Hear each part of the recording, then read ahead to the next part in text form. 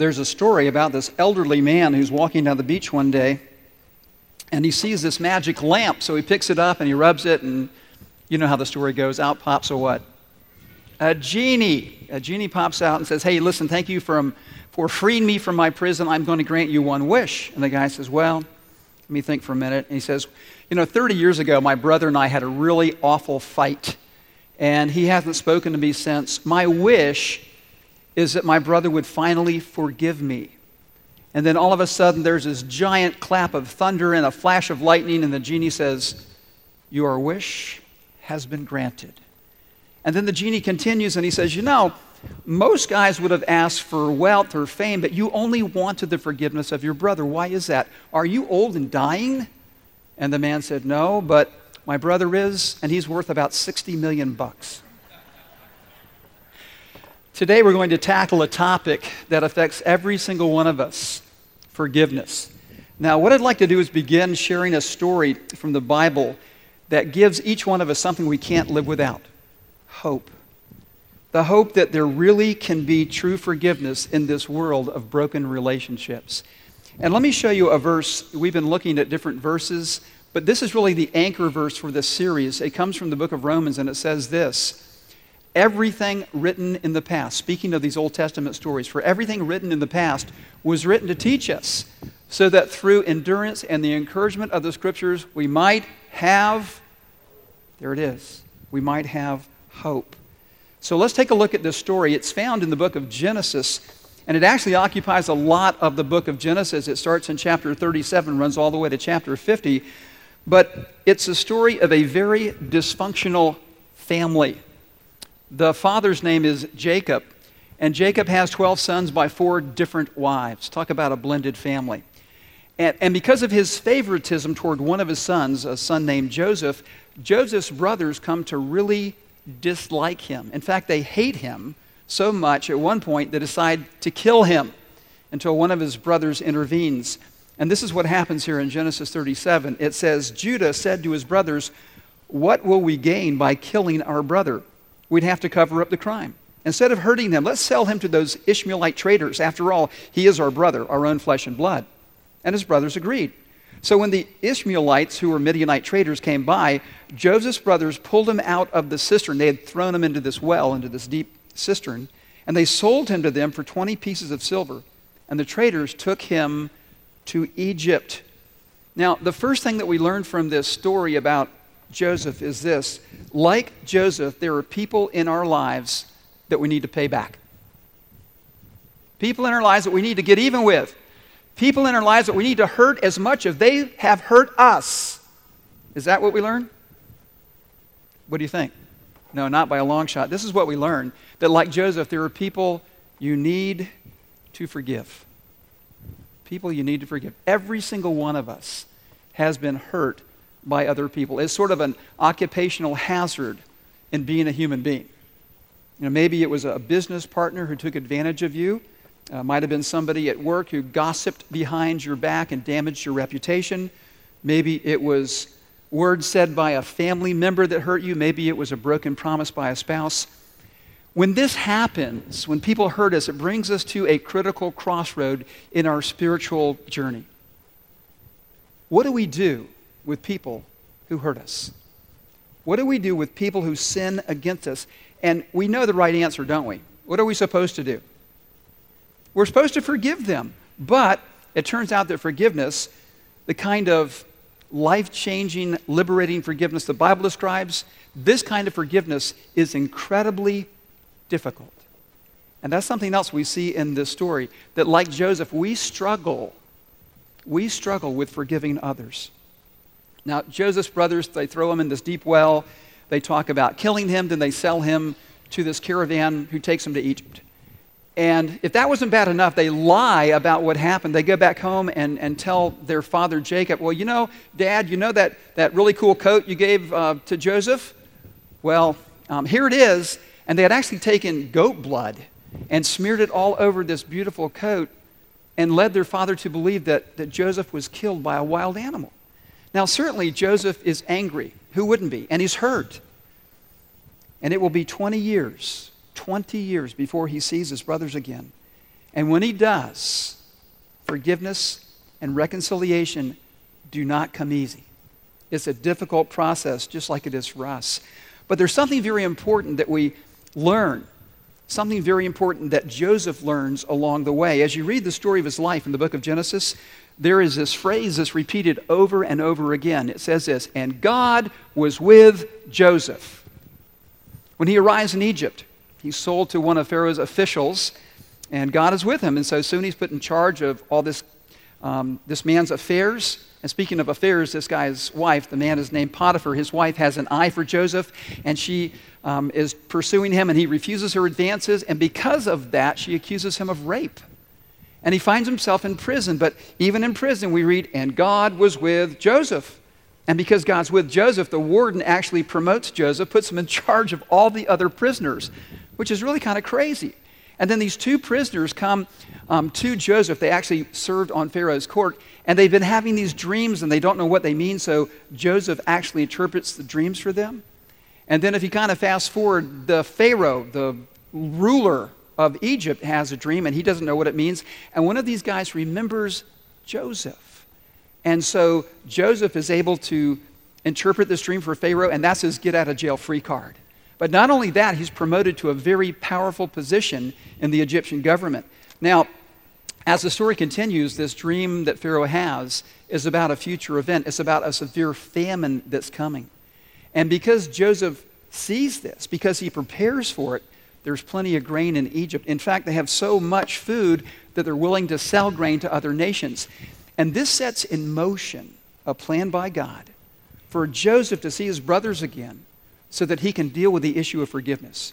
See, back home where Joseph grew up, people are starving. And so Jacob, the father, says, "Hey, you guys need to go to Egypt and buy food." Now, you talk about drama. This is a really dramatic story because when Joseph sees his brothers, he immediately recognizes them, but they don't have a clue about who he is. And this is really interesting. Joseph doesn't reveal himself immediately. He doesn't say, "You know what? Let bygones be bygones. I forgive you guys." That's not what happens at all. In fact, he tests his brothers to see if they've really changed. And at one point in the story, we read this. It's really fascinating. But Joseph insisted, "As I said, you are spies." He knows that they're his brothers, but man, can you imagine how scared they were when he says this? "You guys are spies. And this is how I will test your story. I swear by the life of Pharaoh that you will never leave Egypt unless your youngest brother comes here. One of you must go and get your brother. I'll keep the rest of you here in the royal palace." What does it say?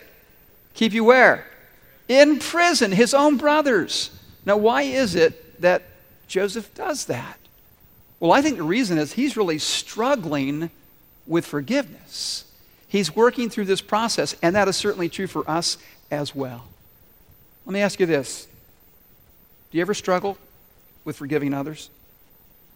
I believe one of the most difficult things that God calls us to do is to really forgive. And I think there are a couple of important reasons for that. I think often we have a misunderstanding about what forgiveness really is. See, when you forgive somebody, it doesn't mean excusing their wrong behavior. When you forgive somebody, it doesn't mean that you immediately trust them. Trust has to be rebuilt over time. When you forgive somebody, it doesn't mean that you give up the right to restitution or justice. When you forgive somebody, it doesn't mean that your heart will heal quickly. Forgiveness is a journey, and the deeper the pain, the longer the journey. And here's another reason that we struggle with forgiveness. Sometimes we just don't think we can do it. Sometimes we don't have the desire to forgive. Sometimes we just think, I don't have the strength to forgive. And that's why we need God to help us work through forgiveness. And this is certainly something that Joseph is learning. See, Joseph was able to look back over his life and see that God was in charge of everything that happened to him. Ever since that first day in Egypt, God had been by his side arranging the events in his life. And that brings us to this next observation from the story, that like Joseph, true forgiveness is possible when we see things from God's perspective. When we see things from God's perspective. When Joseph finally has the opportunity to confront his brothers, they're terrified. because they think that he is seeking revenge. However, this is what happens. But Joseph replied, "Don't be afraid of me. Am I God that I can punish you? You intended to harm me, but God intended it all for good. He brought me to this position so I could save the lives of many people." Joseph is looking at his situation. In fact, he's looking at his life from God's point of view. He understands that right now he's in a position to make a difference with his life, to save many people. And he knows that God was orchestrating these events. Now, here's the deal. Like Joseph, we've all been hurt by other people. We know that's true. And like Joseph, God can use the hurt in our lives to accomplish something good. But that leaves a very important question unanswered. And the question is this: why should I forgive people? I mean, yeah, okay, I see God is powerful. God can bring something good out of this. But why in the world should I forgive?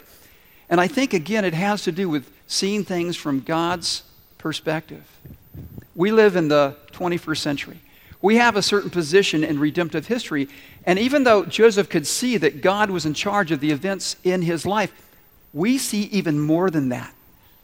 We can put on our gospel glasses and look back and see a cross and realize that Jesus came to our world. And when we think about Jesus, who he is and what he did for us, it changes our perspective on forgiveness. Because what we realize is this: it's not just that I need to forgive others. I myself need to be forgiven. Now, why is that? Because we come into this world with a heart that pulls us away from God, away from his purpose, away from his plan. And here's the thing. We all know this, that we have violated God's commands. I mean, think about this. Every time that God was good to you and you were ungrateful, every time you had the opportunity to love somebody but didn't do it, every time you broke a promise or told a lie, every time you were less than completely honest on your tax return or expense account, every word of gossip, every impure thought, every critical attitude, every selfish action has contributed to this mountain of moral debt that we have before a holy God. Now think about this. When you incur a debt, who has to pay it off? You guys should know this. If you incur a debt, who has to pay it off? You do. I mean, this is like the number one rule in the debt business, right? You might have a credit card debt this morning. You might have a auto loan debt. You might have a mortgage debt. But if you have a debt, who pays it off? Who's supposed to pay it off? Yeah, you are. And just to test this assumption, imagine going to your mortgage company and saying, I'd like to have a talk with you about my current financial situation. My level of debt is keeping me from enjoying the life that I want to live. I just have to work too many hours. I don't get to play golf as much as I'd like. And listen, my wife is depressed because we can't afford a vacation. So here's the deal. I'm not going to pay off my mortgage. Okay? Now, you know the response you get, right? A reminder of this debt principle. You owe. Yeah, you're getting the flow here. You owe, you pay. In fact, there are people, I've heard about this, that wear dark suits. Sometimes they're named Guido. And they live by this principle, you owe, you pay. And in fact, what do we call people who lend money at exorbitant interest rates and threaten you if you don't pay it back? We call them loan sharks. See, Guido's not called the loan bunny, right? Because he's really serious. You owe, you pay. Now, here's the thing. We have this mountain of moral debt before a holy God. And there's really only two options. You can pay it yourself, or you can allow someone else to pay it for you.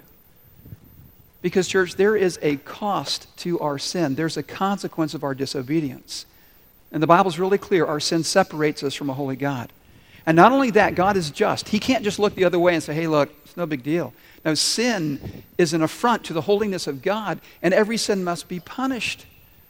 And we're in a helpless and a hopeless situation. What is the ultimate solution for our problem? It's one word. It's the topic this morning. It is forgiveness. Because that's why Jesus leaves his home in heaven. The Bible talks about the fact that there's one God. And this God exists in three persons. There's God the Father, God the Son, and God the Holy Spirit. And God the Father sends God the Son to earth in the person of Jesus Christ. And Jesus does what no one could ever do. He lives a perfect life. And that uniquely qualifies him to offer his life in exchange for ours. And that's why Jesus allows himself to be arrested and beaten and crucified, because he wants our relationship with God to be restored. He wants us to be reconciled, and that can only be happen if we are forgiven.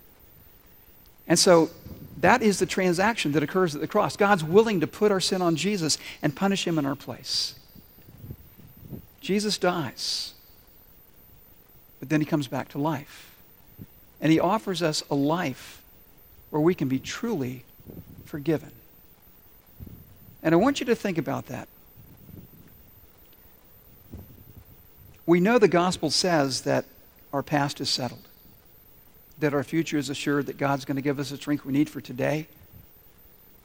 But how much do you really believe that? How much do you experience that forgiveness? Do you realize, if you're a Christian this morning, you've made a decision to follow Jesus, that when God looks at you, it's as if you've never sinned? You know, I am blown away by that. That when God looks at me, he doesn't see the things I've done in the past. They are completely forgiven. He sees the perfect record of the righteousness of Jesus Christ. That's an amazing thing. And the more you wrap your head around that, the more you're able to do what I think is the hardest thing God calls us to do, to actually forgive others. And when you say, well, why should I forgive others? Well, now you have a really compelling reason to forgive. And here's the reason. Because God is willing to forgive you. Because God's willing to forgive you. Look at this verse from Ephesians. It says, be kind and compassionate to one another, forgiving each other, just as in Christ God forgave you. So why forgive others? Well, because God's willing to forgive you. And here's another really good reason, because forgiveness brings freedom. Brings freedom. Freedom from bitterness, freedom from resentment. Look at this verse. See to it that no one misses the grace of God, and that no bitter root grows up to cause trouble and defile many. One of the ironic things about bitterness is that it doesn't really hurt the other person. It hurts you. Somebody said one time that bitterness is like setting yourself on fire and hoping the other person dies of smoke inhalation. Now, how crazy is that? But you know what? That's what we do many times. We hold on to this bitterness and this resentment. And listen, resentment and bitterness will ruin your life. And it doesn't just ruin past relationships, it ruins current relationships as well. And that's why the Bible says, let it go. Forgive as Christ made it possible for you to be forgiven. Now listen, this morning, as we do every Sunday morning, we have a prayer time at 8 o'clock with the staff and another prayer time with the worship team. And I typically tell them the theme of the service, and then they pray for you, for us. And my prayer this morning was, look, you know, sometimes we've had these things happen to us, and there's still that bitterness and resentment. We don't deal with it every day, but it's still there. And our prayer was, God, if there's bitterness in any of our hearts today, would you please help us see that? So that there can be a turning point this morning so we can really find this freedom that you promise us. And so listen, you know, maybe this morning, you still have some bitterness in your heart from something that happened maybe a long time ago. It could have been an employer that treated you unfairly. Maybe you were fired unjustly. Maybe you're bitter at a spouse or an ex-wife or an ex-husband. Maybe it was because of a divorce that took place or infidelity that can cause really deep wounds in our hearts. Maybe there's bitterness as a parent because of your kids. Maybe they're adult children now, and how they rebelled against you, treated you. And maybe it's just the reverse. Maybe you're grown up, but you still have bitterness against your parents for how you were treated. Or maybe there's something else that's causing bitterness in your heart. Listen, whatever it is, you will never be truly free unless you forgive. So how do you do that? How do you actually work through this process of forgiveness? Well, I wish we had a couple of hours to talk about this, but in the time remaining, I want to walk you through this process. And here's the first thing that we can do, and it's really important. Admit that you've been hurt. Admit you've been hurt. You know, sometimes when other people hurt us, we tell everyone, and sometimes we tell no one. It's just our secret. And sometimes we try to convince ourselves that it's not really that bad. And we make excuses, well, they couldn't help it or they didn't really mean it. Sometimes we actually blame ourselves. If I had just known better, maybe this wouldn't have happened. In this Bible story about Joseph, notice what he says to his brothers. You intended to hurt me. He doesn't let them off the hook. He doesn't say, hey, we were a lot younger then. I know you didn't mean it. He says, no, you guys intended to harm me, but God intended it for good to accomplish what is now being done, the saving of many lives. Remember this as you work through the process of forgiveness. God can take the hurt that you've experienced by others and use it as only He can to accomplish something good in your life. Well, here's another step in the process of forgiveness. Be honest about your emotions and express them appropriately. Be honest about your emotions and express them appropriately. I was working on the message this week, and I was thinking about a story that I heard about this truck driver. He was a kind of a small guy, and he goes into this diner to eat breakfast, and he's sitting there at the counter eating his breakfast, and these three really big guys come in. They're riding motorcycles, and they just start to hassle this guy, and they take his food, and they're just trying to goad this guy into a fight. But he just quietly gets up, pays his bill, walks out the door. And one of the big motorcycle guys says to the waitress, hey, that's not much of a man there, is it? She goes, well, I don't know about that, but he's not much of a driver because he just ran over 3 motorcycles. You know the old saying, I don't get mad, I get what? Yeah, well, the fact is we struggle with anger. Look at this verse. It says this, in your anger, do not sin. There is a righteous, legitimate anger when we are hurt.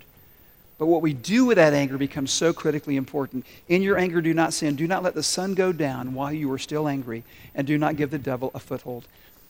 And again, we could talk about this for quite some time, but just very simply, I've discovered, and so many of you know this too, that one of the best ways to process anger is to tell who about it? Tell God.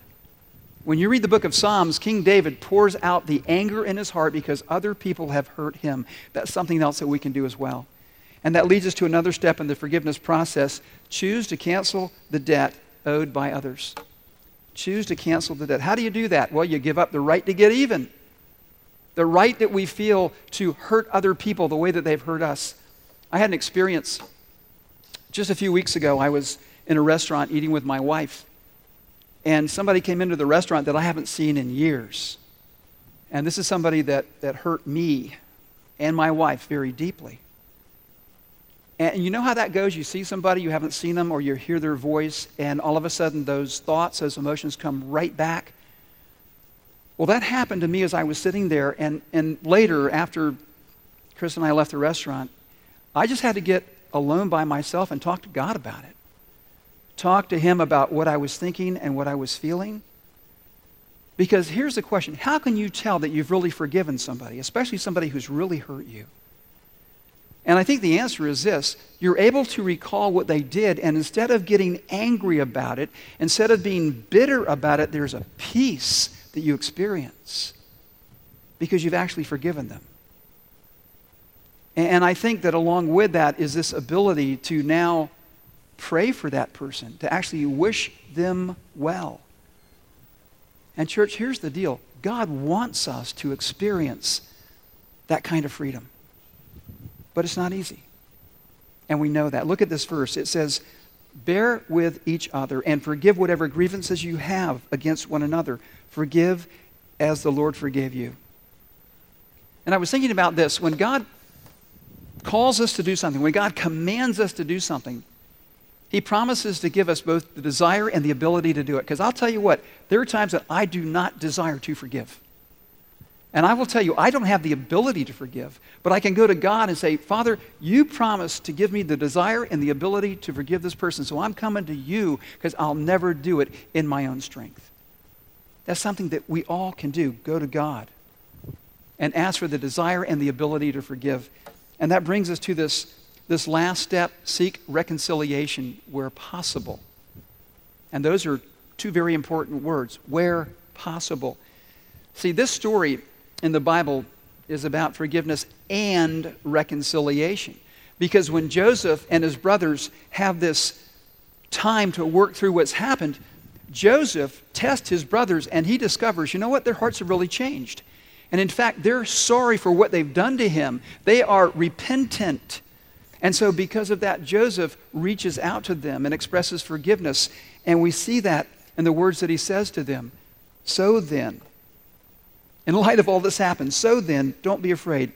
I will provide for you and your children. And he reassured them and spoke kindly to them. Now, that's a great ending to the story of Joseph and his brothers. Almost sounds like a fairy tale. And they all lived happily ever after. But not all stories end that way.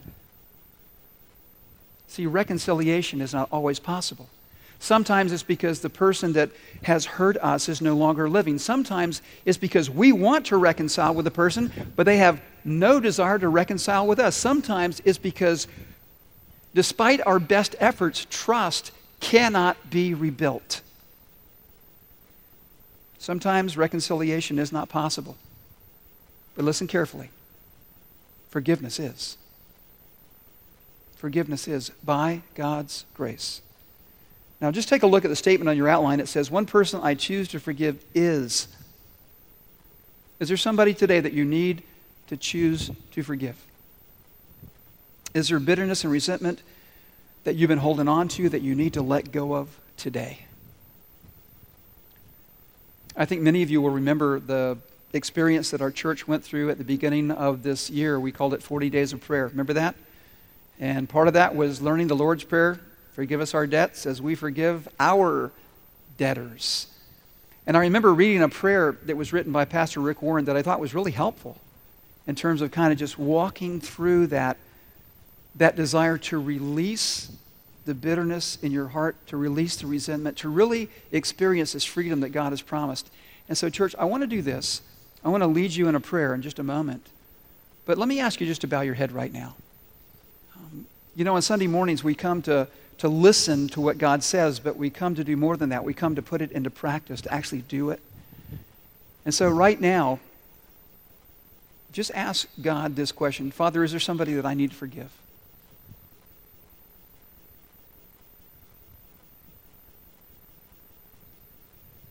And as God would possibly bring someone to mind, I want to lead you through this prayer. And you can pray it along with me. Father, only you understand how much I've been hurt by this person. And I don't want to carry this pain for another day. God, I don't want to be a bitter person. But I need your grace. I need your power to release my hurt and to forgive this person who's hurt me so deeply. And God, I want today to be a turning point. First, I need to experience your forgiveness because you know all the ways that I've hurt others. And Jesus, I'm really sorry for my sins. And I thank you for dying for my sins. And today I just want to accept this grace and forgiveness that you offer me because I need it. But today, God, I'm turning to you. I'm choosing to forgive the way you've forgiven me. And Father, would you please do this every time the memory comes back? Help me forgive this person until the pain is gone. God, please heal my heart with your grace. And Father, I'm just really thankful that whenever we're in that position of humbly asking you to do these things, that you have promised to help us. So thank you for that, God.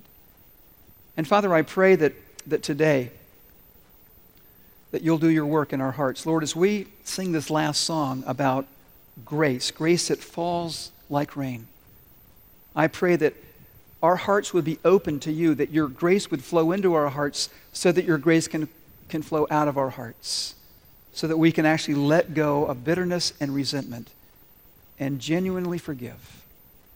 So, Father, I pray that you would give us the grace to do that. In Jesus' name.